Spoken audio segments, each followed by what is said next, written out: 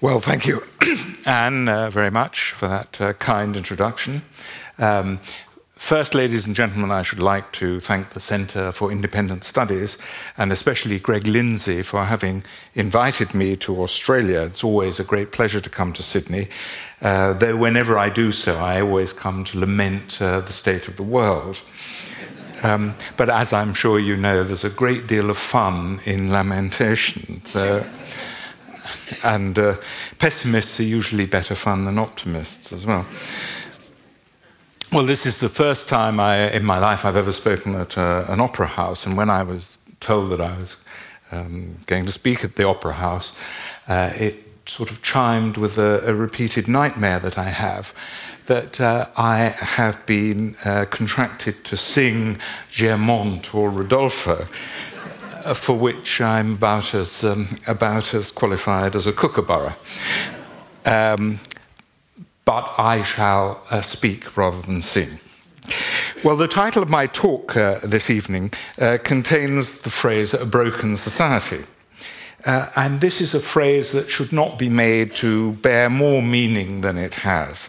Societies don't break. They continue to exist even after a catastrophe, though often in an unpleasant way. The nearest to an account of a broken society that I have read is by an anthropologist whose name was Turnbull, Colin Turnbull. I don't think there's any relationship. But according to Turnbull, the Ik people of Uganda became deeply psychopathic after there was a terrible drought there, and each person pursued his own ends with a callousness and indifference to the suffering of their spouses and even of their children of quite astonishing degree. They found the suffering of their own children funny, according to Ik. Now, this account has been challenged as inaccurate because he stayed with the Ik about as long as I'm staying in Sydney, and he didn't speak the language. And incidentally, I think I do speak the language in Sydney, but I was pleased to meet somebody in Brisbane who knew the Ik and said that Turnbull got it all wrong. When we talk of a broken society, we seem to imply, at least if we take the term too literally, that there was ever a whole society that was not broken or fractured. That is to say, a society whose every member felt completely at harmony with it. And this is utopianism projected onto the past, of course. Such a society has never existed, and it's the whole point of Dr. Johnson's famous fable, Rasselas, that dissatisfaction is the permanent condition of mankind. There's no perfect sublunary existence for man, and we are all prey to conflicting and contradictory desires that cannot all be satisfied at the same time or even in a lifetime. And that has certainly been my experience of life. Well, 2 weeks ago, I visited the Sydney Justice and Crime Museum, which I must say is a very good antidote to romanticising the past. The exhibition dealt with the decades from 1910 to the 1940s, and there was obviously in those years a kind of poverty and squalor that is far greater than anything seen today. When we criticise our own societies, then, we do not do so from the standpoint of wanting to return to a mythical past in which everyone behaved as we should wish and all was well.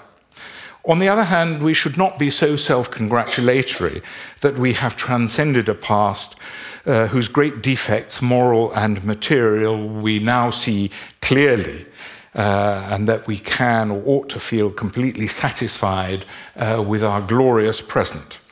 Each age has its own problems, and we have to think about them for ourselves.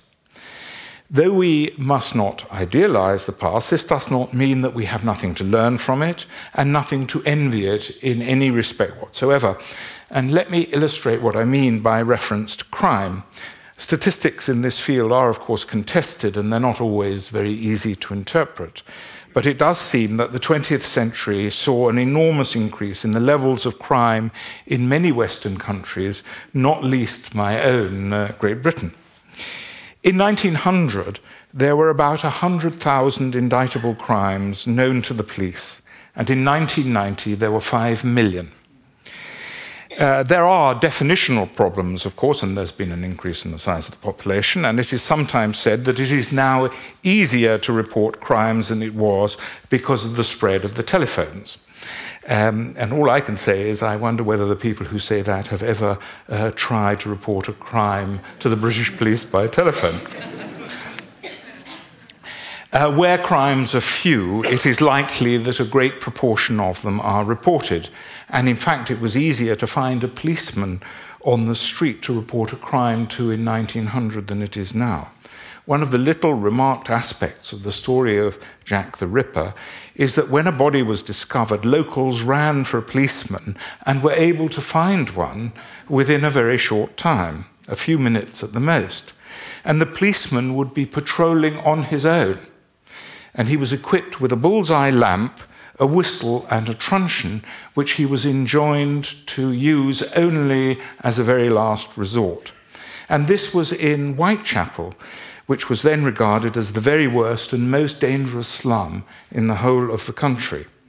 Well, I don't think a policeman now would venture on his own in Whitechapel or any other place like it, armed only with a bullseye lamp, a whistle and a truncheon. The comparative safety of Whitechapel, which we may infer, was not because it was not poor, of course. The levels of deprivation, squalor, hardship, hunger, cold, illness, and so on were on a scale quite unknown today. When my father was born, not so very far actually from Whitechapel, and 30 years after Jack the Ripper, his life expectancy at birth would have been less than 48, and the infant mortality rate, that is to say the proportion of children born alive who die before their first birthday, was 124 per thousand.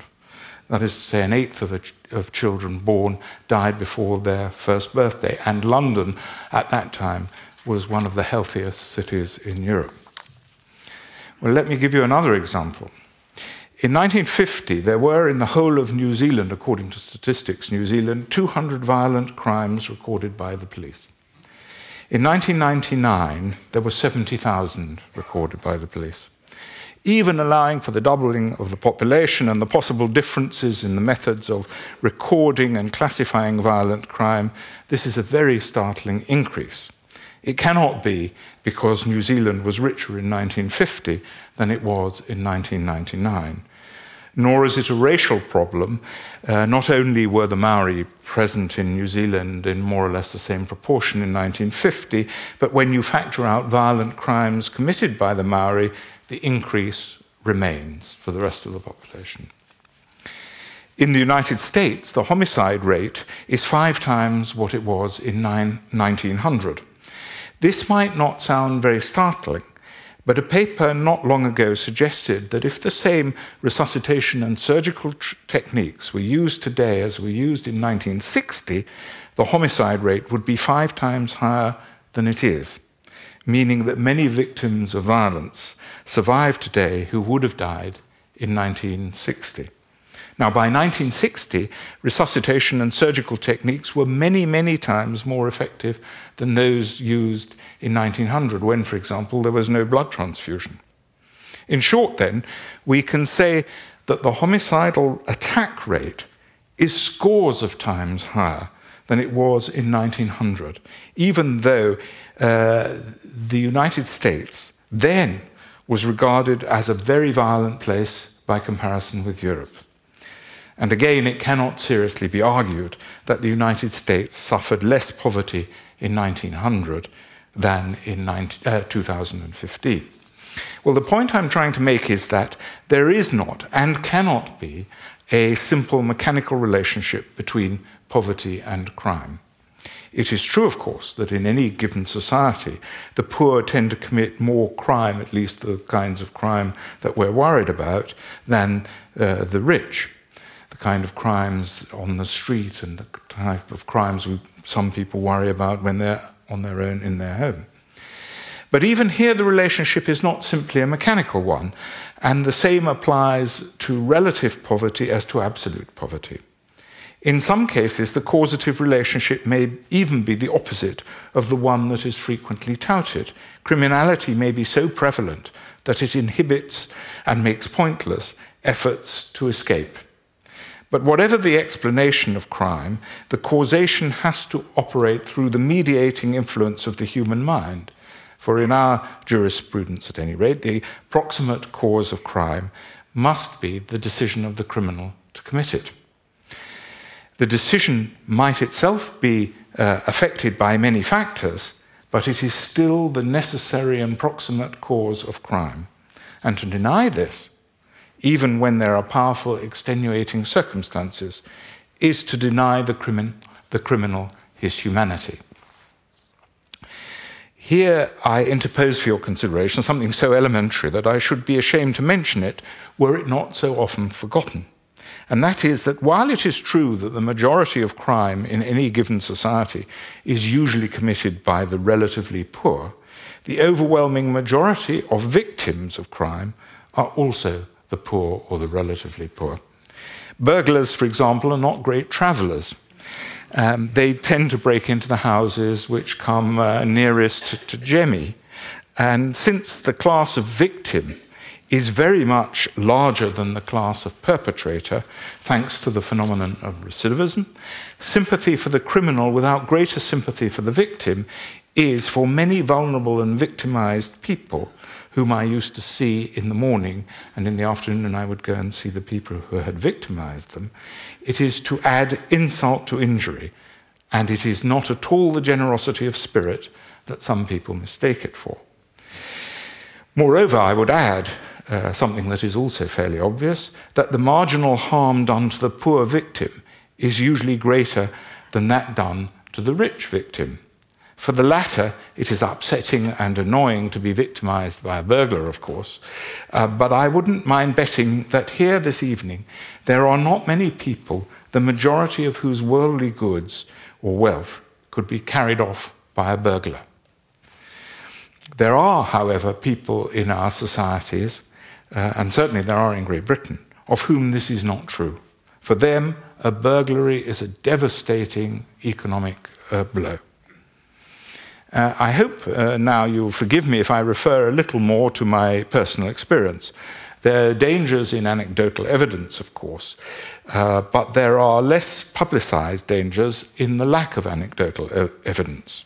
Mankind is not just a collection of abstract qualities, it is composed of beings of flesh and blood. And when an anecdote, the outline of an anecdote can be repeated many thousands of times, it's more than just an anecdote. For many years, I used to walk the few hundred yards between the hospital in which I was working in the morning and the prison in which I worked in the afternoon. The main difference between these two great institutions was that there was far more violence in the hospital. For fairly obvious reasons, actually.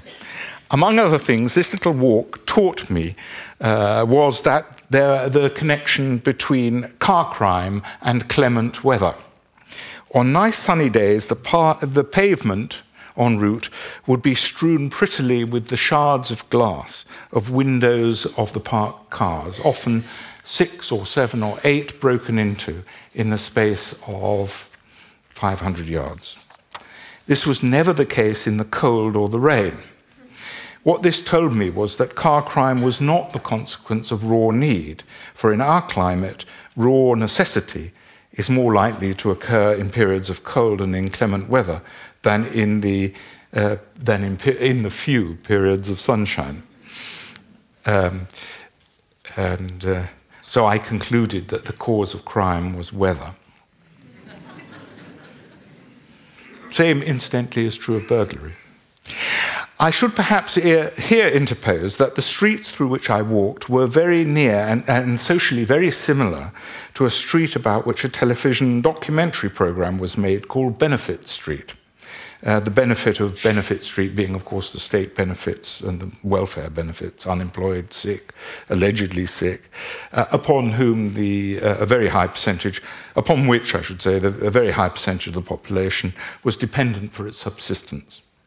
One of the stars of the show, an intelligent and, in some respects, a resourceful, slatternly woman, a serial single mother, has since become a millionaire living in Spain thanks to her appearance on the programme. But what the programme showed very clearly was that the so-called dependent class was far from passive, but reacted to the perverse incentives that it was given. And reacted with what I suppose I might call parasitic entrepreneurialism or entrepreneurial parasitism. On my walk from hospital to prison, I used to examine the plentiful rubbish en route. The vast majority of it was the detritus of meals and other refreshments that people had taken while walking along. Interesting, at least for me, was the fact that the householders did not clear up the rubbish that had been thrown or strewn onto their front gardens, as if they had not noticed it when they went in and out of their front doors. And I also learnt that an Englishman's street is now his dining room. This is actually not a slight matter, as you might think. I was familiar by my visits as a doctor to the insides of quite a lot of these houses that I passed en route, on my way to the prison, which was known locally as the Big House. I might say en passant, but one of the households has as its members a notorious alcoholic father and 3 vastly fat daughters who were about the size of a beached whale, whose main claim to fame, quite literally, was that they had all had a child by the same man. Some man. Anyway, an American television program that specialized in social pathology for the delectation of TV daytime masses got wind of this story and flew them over, giving them a fee, I believe, of $50,000. The most important item in the households that I visited was usually the flat-screen television on the wall, which was almost as large as a cinema. But there was very rarely any piece of furniture at which members of the household could sit to eat a meal. There was no sign of any cooking equipment beyond the microwave oven, and meals simply involved a transfer of something from the fridge to the microwave oven. They were eaten in a solitary fashion, as and when the mood took, which actually tended to be rather often. The members of the household were kind of domestic foragers or hunter-gatherers, subsisting on pre-packaged and prepared foods. And surveys have shown that about 20% of British children do not eat a meal with another member of their household, and I say household rather than family. I think it's an important distinction. More frequently than once a week, and many less frequently than once a week. Indeed, in the prison, I would meet prisoners who had never in their entire lives eaten a meal at a table with another person. And from what I've been reading, although things may be better in Australia, there are parts of the country in which this would also be true. All this would also be true. Now, just imagine what a pattern of taking meals in the way that I have described actually means. The child who is subjected to it learns that in the matter of when and how to eat, his appetite and opportunity are the only things he has to consult. Meals for him are not social occasions. They are nasty, solitary, British and short. And I might add frequent. He does not learn that for the sake of the convenience or wishes of others, he sometimes has to postpone eating or has sometimes even to eat when he doesn't really feel like it. He does not learn to wait till others are served or to share what food is on the table. And these are very elementary social acquirements that he does not acquire. And I suspect that if they are not acquired early in life, they are seldom acquired at all, or only with great difficulty. When you look closely at the rubbish strewn on the street, you realize that there are practically no fresh ingredients in the diet of what is so hastily consumed and whose packaging is so carelessly discarded. Even the drinks in cans or plastic bottles contain large numbers of chemicals and no natural ingredients whatever. They, both the drinks and their containers, are of very bright and even garish colours, such as those that you would expect a magpie or a child to be attracted to. It did not come to me altogether as a surprise when I read a paper in the British Journal of Psychiatry. It was a bit of a surprise that there was an interesting paper in the British Journal of Psychiatry. But this paper reported the results of a double-blind trial of vitamin supplements to the diet of newly admitted young offenders to a young offenders prison in Britain, and showed that such vitamin supplements reduced the incidence of bad behaviour quite significantly. The youths were not so much undernourished as malnourished. The first reaction of most people when they hear this is that the problem is one of income and the expense of food. And indeed, there is talk of so-called food deserts in England, where it is indeed difficult to find fresh food, particularly fruit and vegetables. But it is not a question of money. Not very far from where I used to live, in areas where many poor immigrant families lived, fruit and vegetables were so cheap that you could hardly carry away what you could buy for a small sum of money. So, for example, 10 kilos of onions or 10 kilos of carrots could be had for less than $3. The problem was a complete absence of will to cook or even knowledge of how to do so. This was a cultural problem that I personally have not encountered elsewhere, and seems to me to indicate some poverty or perversion of spirit. And the problem is a serious one because it is intergenerational. There is reason to think that those who have an obesity-inducing diet early in life have great difficulty in avoiding obesity later in life. It is not impossible to lose weight and so on, but I do not think that we should be putting extra obstacles in the way of a healthy life for children. I come now to the so-called cycle of deprivation and poverty. According to this theory, our societies have their very own internal third world, and it was fashionable among development economists for a very long time to question why some countries were poor rather than why some countries were rich. For them, it was as if wealth were the default position of mankind. Man is born rich, as it were, but everywhere he is poor. Even the term deprivation suggests this, that one is deprived of something that is one's birthright. The development economists, for example, Raúl Prebisch, the head of the Economic Commission for Latin America, argued that there were countries so poor that their populations could never spare any income for useful investment purposes, and therefore that the government had to enforce investment by levying taxes and investing on the country's behalf, and also seeking foreign aid. Others, of course, said that the poor countries were poor because the rich countries were rich, and they didn't mean by this that rich and poor being relational terms, there was a logical connection. They meant that rich countries were rich because they derived their wealth by making poor countries poor by various mechanisms.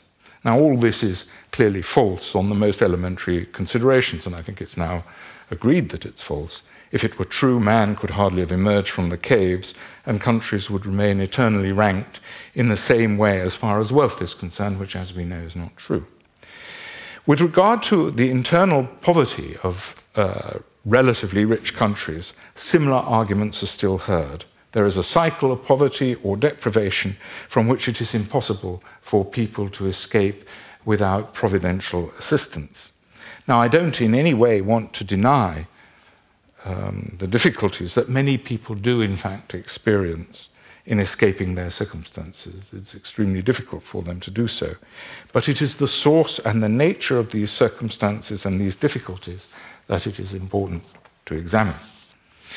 Some time ago, the Guardian newspaper in Britain, I think there's an Australian online version, published an interesting article, which surprised me as much. But that's the article in the British Journal of Psychiatry. It analysed the household wealth in Britain not by social class or occupation, but by religious affiliation. And the results were extremely interesting.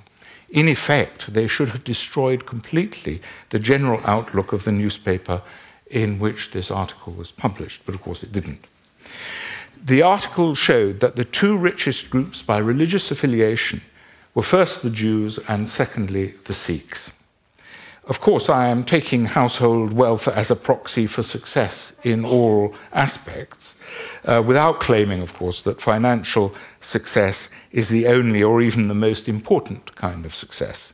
I'm far from supposing that a man whose assets are worth $10 million is necessarily 10 times as successful as a man whose assets are worth $1 million, unless, that is, both men attach equal and great existential... Yes, I'm saying that I don't think wealth is necessarily a measure of success unless the people who are comparing themselves take it to be such. Nevertheless, as a measure of success, I think it's suitable, especially if economic explanations are offered in the matter of human behavior. For example, that social pathology of various kinds is straightforwardly a consequence of poverty, as the direction of a billiard ball is determined by the mechanical forces acting on it by other balls or by a billiard cue. In other words, that human conduct is a vector of forces and nothing else, just a vector of forces. Now, the history of the Jews and the Sikhs in Britain is similar in certain respects, though their history is separated by some decades. Speaking foreign languages with alien customs, both were impoverished on arrival. Both experienced a welcome that was not always warm, as is the traditional English way. There was prejudice against both groups, though no legal obstacle to their advancement, and the prejudice was not so great that they were not, on the whole, left to get on with things in their own way. And the government neither helped them nor hindered them in any special way, nor did it treat them in any way different from how it treated other people. And within what in historical terms is a blinking of an eye, both groups, as we have seen, succeeded very well. Why did they succeed? It was despite prejudice, and sometimes I've even wondered whether it was because of prejudice that added an additional spur to their endeavours. Two factors seem to me to have been of vital importance, however. The first is the maintenance of the family structure, but perhaps more importantly, the right attitude to education and personal effort, a kind of entrepreneurialism of the soul, as it were. This entrepreneurialism was not confined to the purely economic, but also the educational and intellectual sphere. Their success was not the result of having leaders who lobbied on their behalf. Although it is true that Jews moved swiftly into the political sphere, they did so as a consequence of their success rather than the cause of their success, and I think this was the healthier way round. Now, when I debated in public in Britain the matter of poverty with a journalist who is famed for her very public sympathy for all the people suffering in the whole world, and particularly believes that governmental redistribution through taxation is the solution, on a world basis, I should add, is the solution and the only solution to the problem of poverty in our society and its statistically associated social pathology, I mentioned the great success of the Jews and the Sikhs, who started from a position of even greater poverty. And after all, they were living in very poor conditions. They started in very poor conditions. I was sure, I said, that she would not have wanted to say that the economic success of the Jews and Sikhs was at the expense of anyone else in the country. That in effect, we live in a zero-sum economy in which my success is your failure and a crumb in my mouth is a crumb less in yours. And to be fair to her, she did not want to say that, though I suspect not from any consideration of economic principles, but from fear of appearing prejudiced in a very crude way. To all this she replied, yes, but what you have to remember is that immigrants are often enterprising people. And this, of course, was precisely my point. The difference is in the mentality and the culture, not in the raw economic situation or circumstances in which these people found themselves. And if this is true, those who instill or try to instill, either in theory or practice, mentalities of the poor with the idea that there is an exterior answer to the predicament that will by itself resolve or improve their predicament without any particular effort on their part, other possibly than political, are actually compounding the situation. In this connection, I can't help recalling a visit to a home in the area in which I was working early on in my career. It was to the house of a single mother with 3 small children, in a house whose not unpleasant back garden was full of rubbish, so full of rubbish that it was no longer suitable for children to play in. Why don't you clean it up for the children to play in? I asked mildly, I hope. And she said, well, I phoned the council, but they don't come. And that, as far as she was concerned, was that. There was nothing further that could be done. And interestingly, the other day I was speaking to Mr. Warren Mundine, who told me an almost exactly similar story about an Aboriginal quarter of an Australian town. Whatever may have been the case in the past, at other times and in other places, the lines of William Blake seem to me now to have some application. I wander through each chartered street, near where the chartered Thames doth flow, and mark in every face I meet marks of weakness, marks of woe. In every cry of every man, in every infant's cry of fear, in every voice, in every ban, the mind-forged manacles I hear. No doubt I construe all this in a slightly different way from how Blake intended, but it seems to me that the phrase, the mind-forged manacles, ought to be ever present in our minds. Is what we propose, is what we say or do likely to strengthen or to strike off those manacles? The manacles are forged both by those who wear them and by those who propound theories that, in the modern world, suggest that the manacles are not mind-forged, but, so to speak, structural in our society. Again, it's no use referring to the past to prove that manacles were not mind-forged, but forged in some other way. For to do this is to indulge in a kind of mirror image historicism, in which the myth of the Golden Age is replaced by the myth of an age in which men were not more self-directed than billiard balls. Men make their own history, wrote Karl Marx in 1852, but they do not make it just as they please. They do not make it under self-selected circumstances, but under circumstances existing already, given and transmitted from the past. The tradition of all dead generations weighs like a nightmare on the brains of the living. And just as they seem to be occupied with revolutionizing themselves and things, creating something that did not exist before, precisely in such epochs of revolutionary crisis, they anxiously conjure up the spirits of the past to their service, borrowing from them names, battle slogans, and costumes in order to present this new scene in world history in time-honored disguise and borrowed language. Now, this passage seems to me well worth pondering on, both for its truths and its untruths.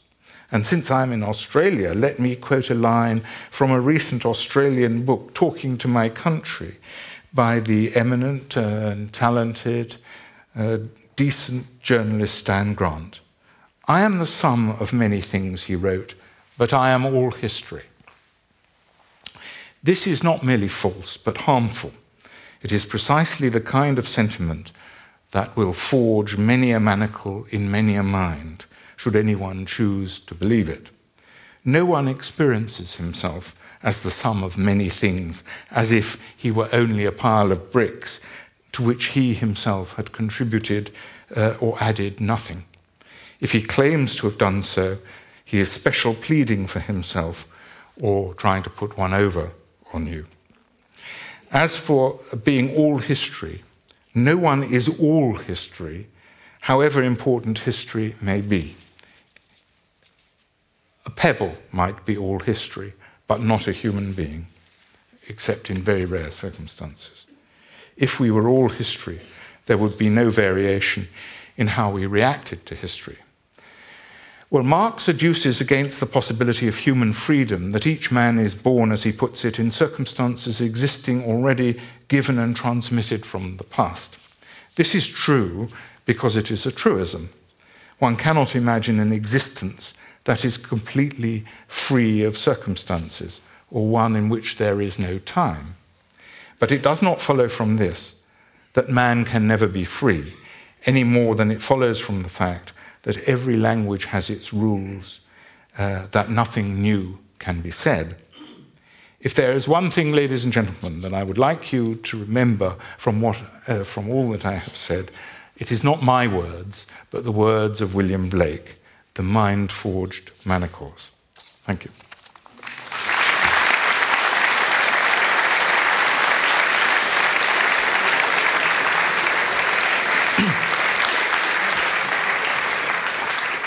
Thank you very much. From Stan Grant to William Blake via the rubbish of Birmingham takes us on a fascinating journey.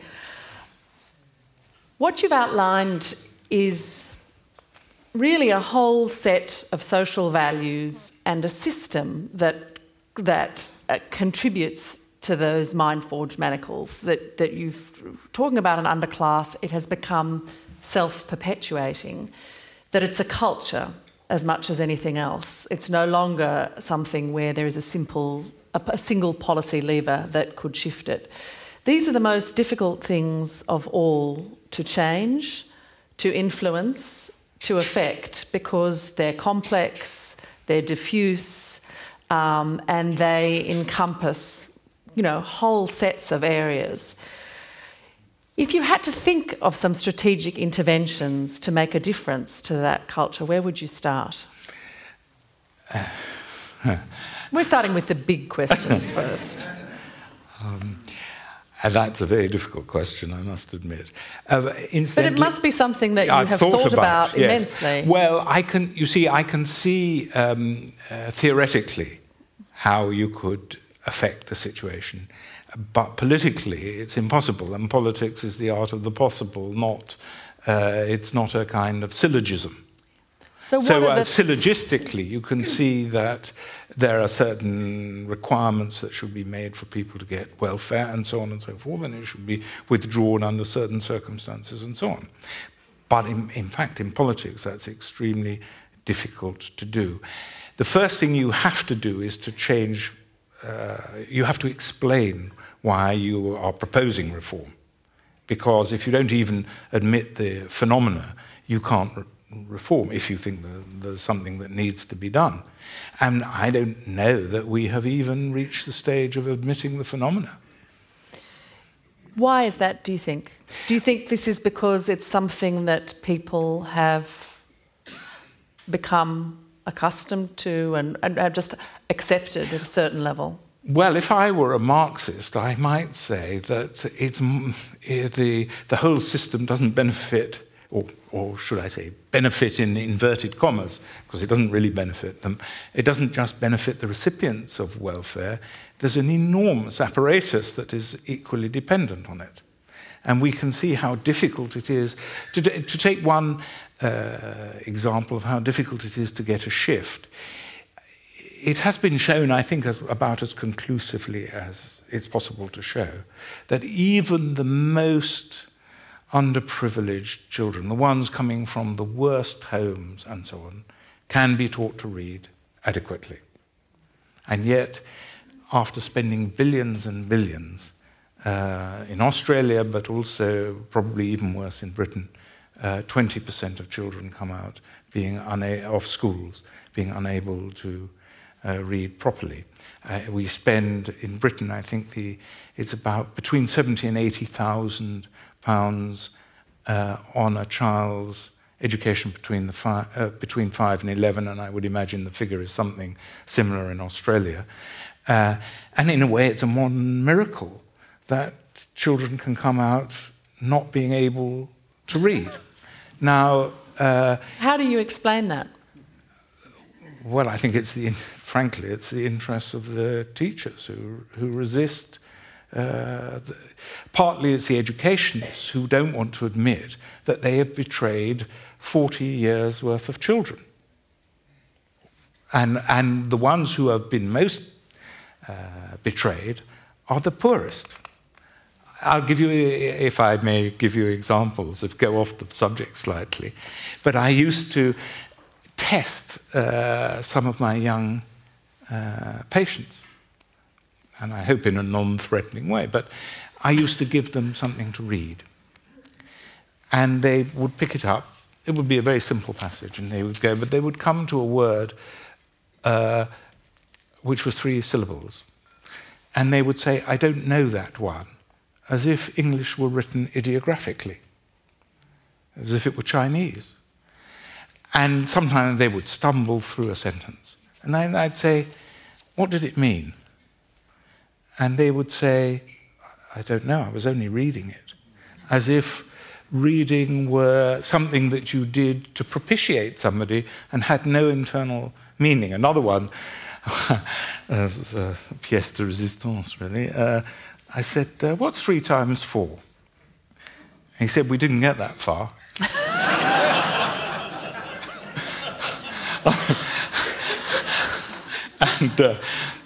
And then we would move on to history. And in, 15 years, I met 3 children who knew the dates of the Second World War. And one of them was obviously extremely gifted because he concluded from the fact that there had been a Second World War that there must have been a First World War. And this, it seems astonishing to me, astonishing and terrible, of course, that 70 or 80,000 pounds could have been spent on children, for them to come out of school like that. What is the future for such people in an economy where there isn't really much room for just brute force?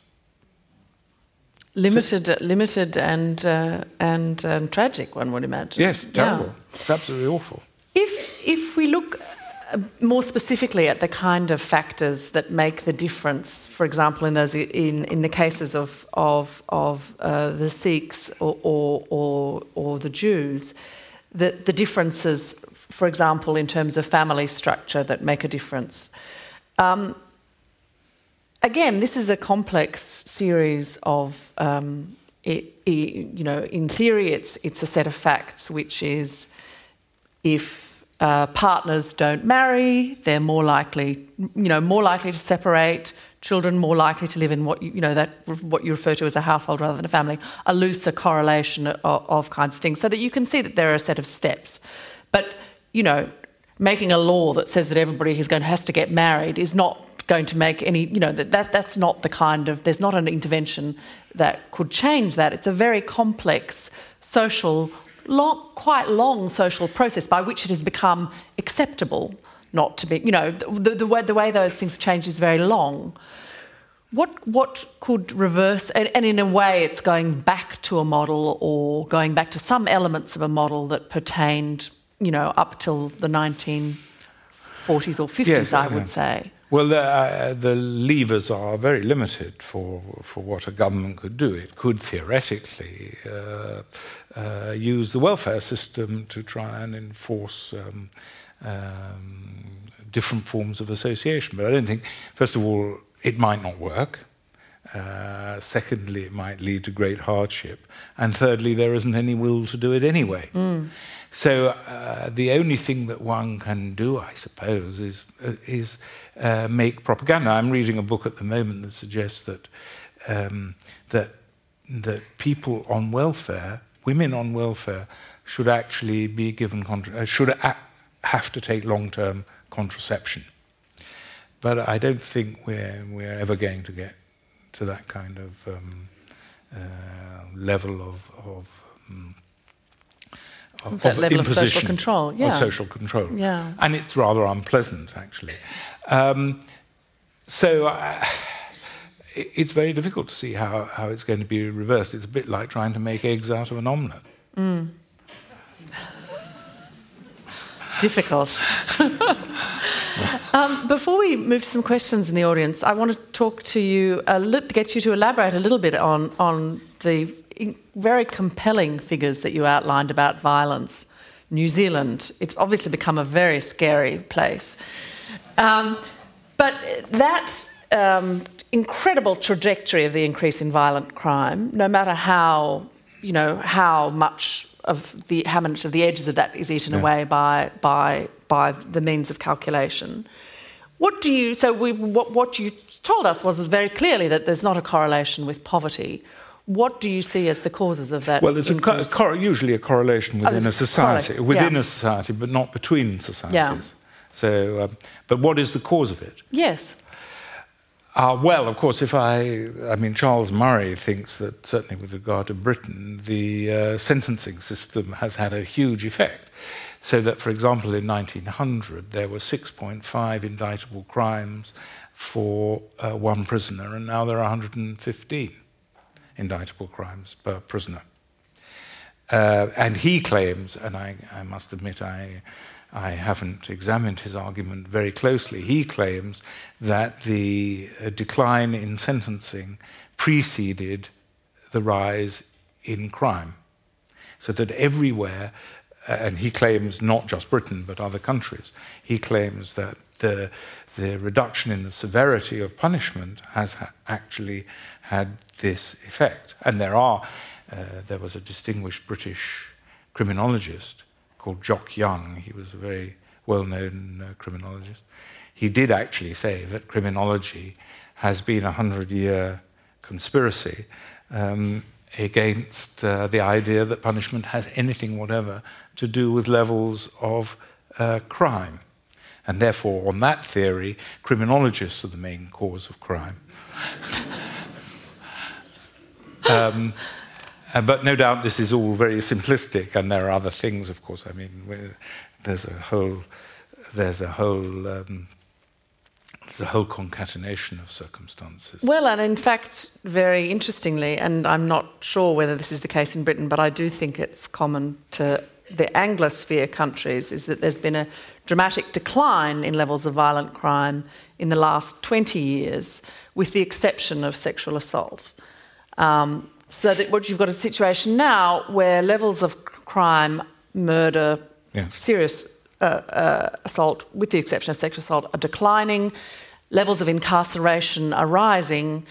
The two may be related. Well, not in that the levels of incarceration are rising because people are incarcerated. Mainly, I mean, if you look at what people are incarcerated for, often it's not those levels of serious crime. Not in England, no. Not in England, no. Not in England. It's, unless you don't count burglary as a serious crime. I suppose it depends whether you think of burglary as a serious crime or not.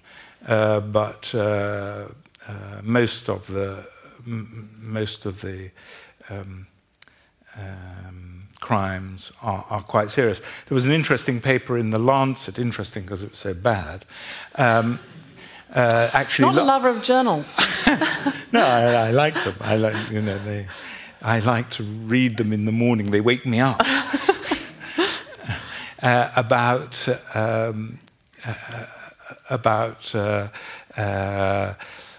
levels of crime and violent crime, and the ability to predict crime, repeat criminality by people in prison. And one of the things they noted en passant was that they didn't say how associated it was, but they said that the likelihood of violent crimes committed by people coming out of prison was greater the shorter their sentence. But presumably you could just say because that was because of age. No, I mean, even if you control for age, that's not so. And in fact, there are reasons why it should really be the other way around, because the people who are sentenced to longer sentences are usually people who've either committed more crimes or more serious crimes, so that they are further down the...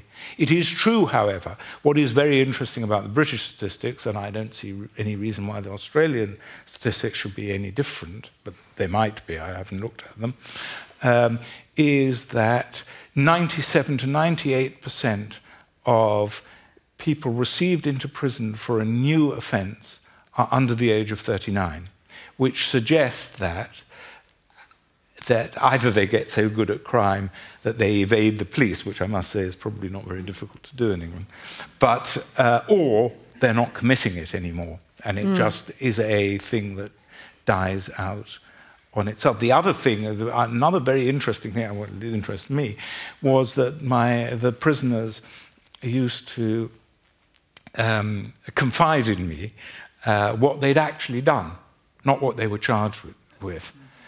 And they really, most of them, practically all of them, had done between 5 and 20 times as much as they'd ever been charged with. In some cases, if they were very efficient, much more than that.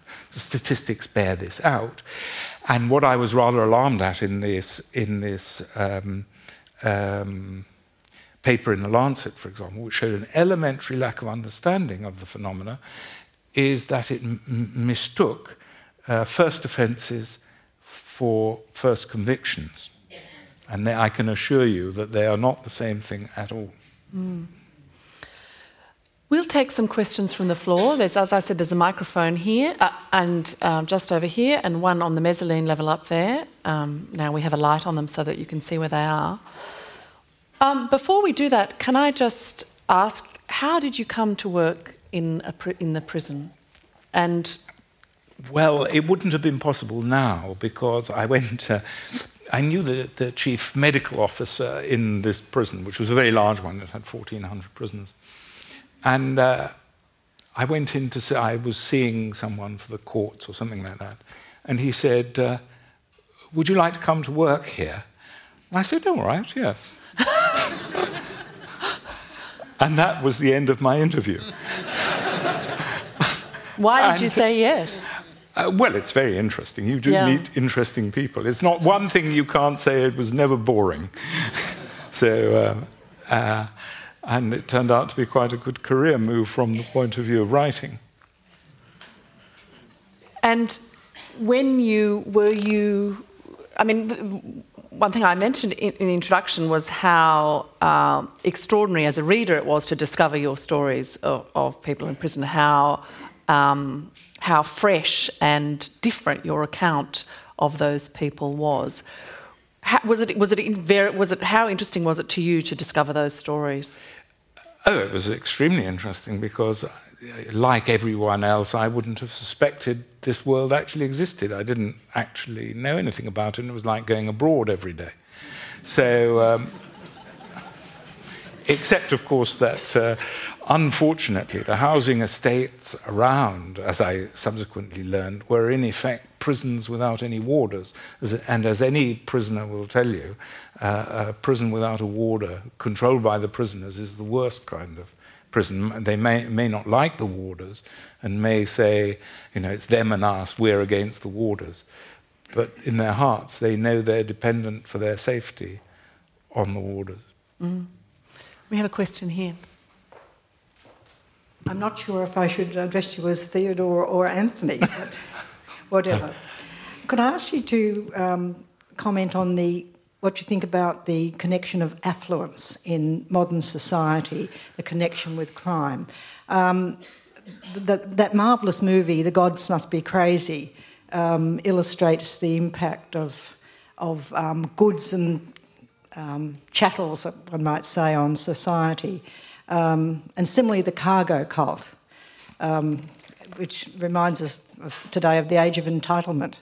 Yeah. But the impact of affluence in particular on modern society.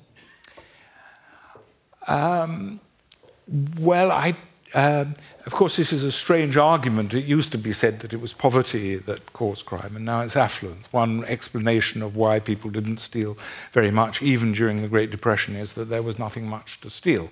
But if you're extremely poor, even a very small thing is worth stealing.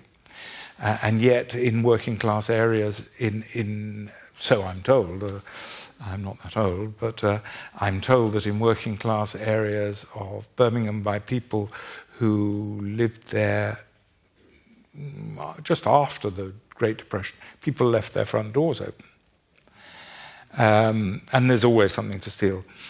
So that is an argument that the sheer volume of goods allows people to steal and so on. I don't think that can really be the explanation, because there are very wealthy countries, much wealthier actually than our countries, in which crime rates are low, such as Switzerland. Switzerland has a low crime rate. Incidentally, it has a very high, it has the highest proportion of people who are immigrants in the world, and it has a very low crime rate. So I don't think it can't be a simple relationship. The relationship with drugs is an interesting one. There are drugs which can cause people, not cause people, but encourage people, I suppose, to commit acts of violence. There are reasons why ice should, for example, cause people to commit acts of violence. But heroin is not in that category, and yet is frequently cited in Britain, and probably not in Australia, as a cause of acquisitive crime, addiction. But I think that's wrong. So I don't really think that there is much of a connection. Mm. We have, you may have seen recently somebody in a court case, I think in the United States, claiming affluenza made them do it. Having been having been given too much and ignored too frequently by their parents. They'd been sent to a life of crime by that. But microphone number 2. Hi, Theodore. Thanks for your time tonight. It's been really good so far, very interesting. My question is to do with your proposition that violence is increasing. There's a significant amount of work that I've read from scholars like Steven Pinker and the like, who have actually come out and said that violence, at least in Western societies, seems to be decreasing. He points to things like the incidence of death in combat and the incidence of capital punishment decreasing over time, so that maybe there was an increase in the 20th century, but generally over time people seem to be getting more peaceful. I was wondering what your thoughts were on that. And secondly, you seem to talk a little bit about the role of restorative versus retributive justice. I just wanted to get your thoughts on developments in neuro-law, which seem to sort of point to restorative justice as a better way to go in terms of fixing society, if you like. Well, with regard to the Pinker question, whether crime is increasing or a violent crime is increasing or decreasing, of course, depends on your start date. So if your start date is 1200, then of course the murder rate was extremely high because people probably were violent, and also once you were hit, you could die of septicemia just from a small cut. So the question is, which is the relevant comparison, not whether over 500 years it's increased or not, or decreased for that matter. So of course it is perfectly true that we're much more secure in many respects than we were. Nevertheless, if living memory is, or very nearly living memory, is your standard of comparison, then, which seems to me a more natural way to look at it, then crime has actually increased, even if it's decreasing now. Although with regard to Britain, I must tell you that I have great, having looked at the statistics quite closely, I have every confidence in the capacity of officialdom to manipulate the statistics. And when I talk to, having slated criminologists, I spoke to some in France recently who said exactly the same about the French statistics, and I don't see whether what is true in Britain and France should not be true elsewhere. But I'm agnostic about that. Well, Steven Pinker's argument certainly is very much about the historical long term, yes. And it's also about war, combat. It's yes. not just about crime. So it's not just about crime. It's possible crime. for you both to be right. Well, as I said, it depends. It depends what you think is the relevant comparison. Yes. And personally, I think the relevant comparison is perhaps within my memory and possibly my parents' memory, and not the 13th century. But I can see that other people might think differently. With regard to restorative and retributive justice, I'm not sure that restorative justice has been shown to work. And in any case, there's more to it than meets the eye. Because I think, as C.S. Lewis points out, there must be an element of retribution.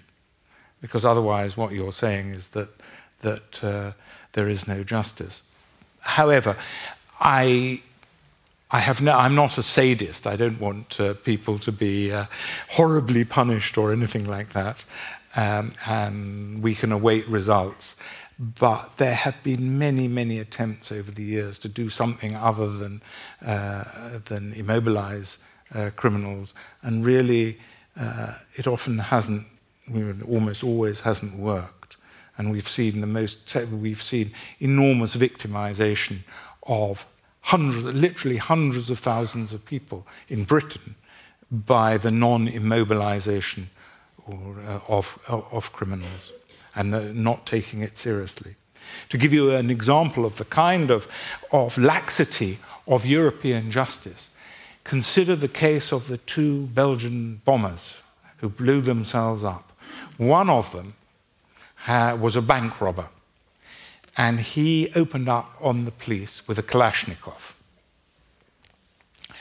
And he got 9 years prison sentence, and he was released after 4 years.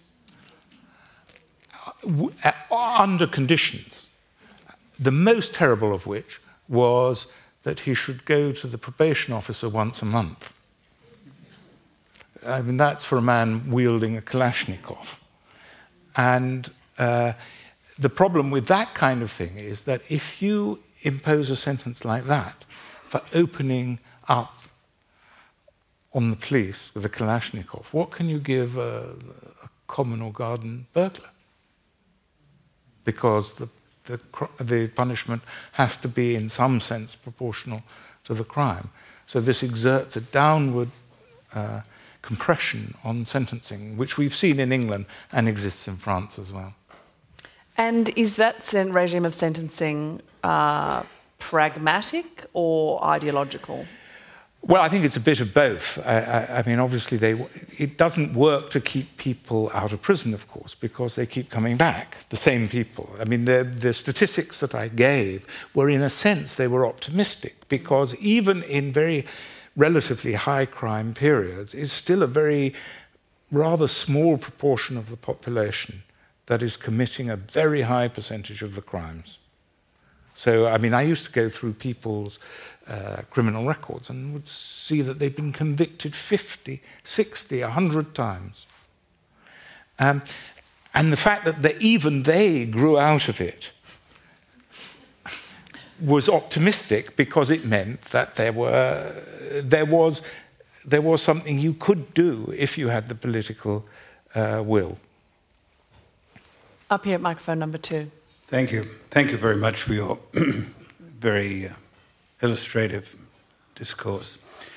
Alarmingly, I find it's now half a century since Pat Moynihan, the Democrat senator from New York, wrote a paper called, I think, Defining Down Deviancy, which you may or may not be familiar with, but it drew upon the revelation that he had encountered third-generation welfare dependency amongst the black community in New York, which had always been a relatively stable, far more stable than the white community in terms of church-going and religious observance and the unity of the family, which you were touching on earlier on.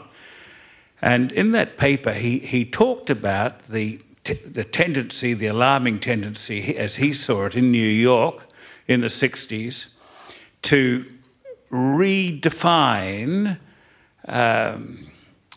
various social terms to make acceptable mores which had been frowned upon in previous generations, such as illegitimate children and so on and so forth. How much do you think how prescient was that paper? And do you think that Moynihan then was really looking at outlining what in fact has taken place? Well, I think it was prescient. It did take place on a much bigger scale. He was slammed for it at the time. Yes, yeah. And it's occurred on a much bigger scale than he probably even anticipated. And what to do about it is a very difficult question now. But our use of the word judgmental is a very interesting one. I don't know how many minutes you can go without making a judgment, either moral or aesthetic. But I doubt whether you could go more than 10 minutes, or maybe not even that. So the idea that not making a judgment is a good thing, even though, of course, it is a judgment in itself. It's a kind of... it's a meta-judgment, as one might say. Seems to me, and the non-judgmentalism is usually in favour of the breakdown of some kind of a social agreement or taboo. And there are interesting things I've noticed about how people suddenly become moral philosophers when you ask them, for example, to take their feet down from the seat in front of them in a train. And suddenly you find yourself in this curious position of having to produce a Cartesian point from which you can prove that it is wrong to put your feet up on the seat. I mean, in your trains here, you have a $100 fine, which there's no argument about it. But and suddenly they'll start saying, well, why should I? And you're suddenly in this position of trying to find a good reason. And it's horrible. You can't find a good reason, really, if you say, well, it's dirty, say my feet are clean. Or alternatively, what is the evidence that a dirty seat does anyone any harm? And of course, there have been no double-blind trials on dirty seats in trains. And so this is an instance of how what a British judge said was the basis of civilization, that is, the obedience to the unenforceable. Good manners. Yes. But what you find yourself in this kind of absurd situation only when someone is doing something that you feel that he shouldn't do. I mean, nobody says, why do I help an old lady across the road, or anything like that. They always become metaphysical when they're being asked to stop doing something. Yeah. From microphone number 1 down here. Can I say first, thank you very much for your talk tonight. It's been very entertaining. And secondly, can I say in defence of my profession that in Australia, at least, the decline in literacy is due less to the teachers than to the education academics. Okay. I'm trusting that there are no education academics in the audience, but probably right. And a question related to that. Yeah, you can't count on anything in this. No. I can't see anybody leaving. Good. A question in relation to that. You talked about the social mobility of the Jews and the Sikhs in England. And I was thinking, particularly given the period in British history when that happened, do you see any of that as being due to the decline in the grammar schools in England? Because this has been an issue in Australia in the last 20 years or so as well. Yes, I think the decline, or the elimination, or not quite the elimination, but the decline in grammar schools was a catastrophic error. And it wasn't only because it caused... It wasn't only an educational error, but it was a cultural error, because and a social error. Because in the days when there were grammar schools, they more or less, and they existed everywhere, they existed in poor areas. Of course, a smaller percentage of poor people went to them, but nevertheless they were available for poor people. They exerted an enormous cultural influence on the whole area, and they were a guarantee of social mobility. However, some people have denied that social mobility has declined. And I know that somebody who used to work for the Centre for Independent Studies, Professor Saunders, denies that social mobility in Britain, anyway, has declined. But I'm in agreement with you. I'm also in agreement that the real problem is the teacher training colleges and the educationists. I had the extraordinary experience in South Australia once, a few years ago, I can't remember how many years ago, of sharing a platform with a woman who denied that it was necessary to teach Aboriginal children to read because it was against their culture. And this is only a few years ago. And she was an academic. Of course, I suppose that doesn't surprise you, because only academics could say such a thing. But, yes, so I'm in sympathy with what you imply. Final question from microphone number 2 up here. This is a pretty short one, hopefully. So you mentioned that in America in the 1990s, the violent crimes were much higher than they were earlier last century. How do you respond to the argument that can be accounted for by the lead in petrol, and that after that was removed, violent crimes have decreased? The generation where that stopped affecting violent crime has decreased. Well, I think that's... I suspect that that's a kind of correlation and not a causative thing. After all, in 1900 they had lead in paint, which was probably a much bigger source of lead, actually. And lead, they had lead pipes, even. So I rather doubt, I don't know. But I would imagine that this is one of those correlations which isn't causal. But I'm not an expert on that. I wouldn't... after all, I have mentioned that giving vitamins to offenders in young offending prisons seems to make them less aggressive. So I suppose it's a possibility. The other thing, well, there are lots of possibilities, really. But I think it might be a correlation rather than causative. Before we go, what are you working on now? Well, I'm working on a slightly unusual book. I and my wife, we live in a place called Shropshire, and we went on a little journey down to southwest Wales, and going that route is particularly good area for second-hand books. And we stopped off in various places, and I bought second-hand books, and what I want to show is that a 2-day journey could give you enough intellectual sustenance for the rest of your life. Well, that's a much more cheerful answer than I had expected. I thought perhaps we were going to go into murder or mayhem of some other kind. Well, I am thinking of writing, I've done a first draft of a memoir of murderers I have known.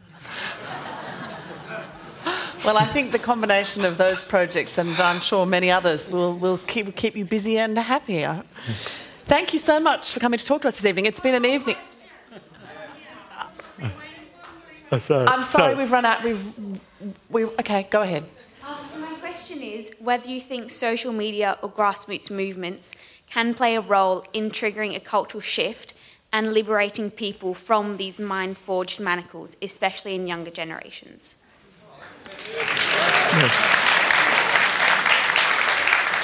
Well, I suppose using them to do that, but of course they can be used in the opposite way as well, unfortunately, as we've known they can be liberating, but they can also be promotional of violence. So all I can say is do what you can, but I have nothing else to say really on that subject. Thank you for coming to talk to us this evening. Thank you.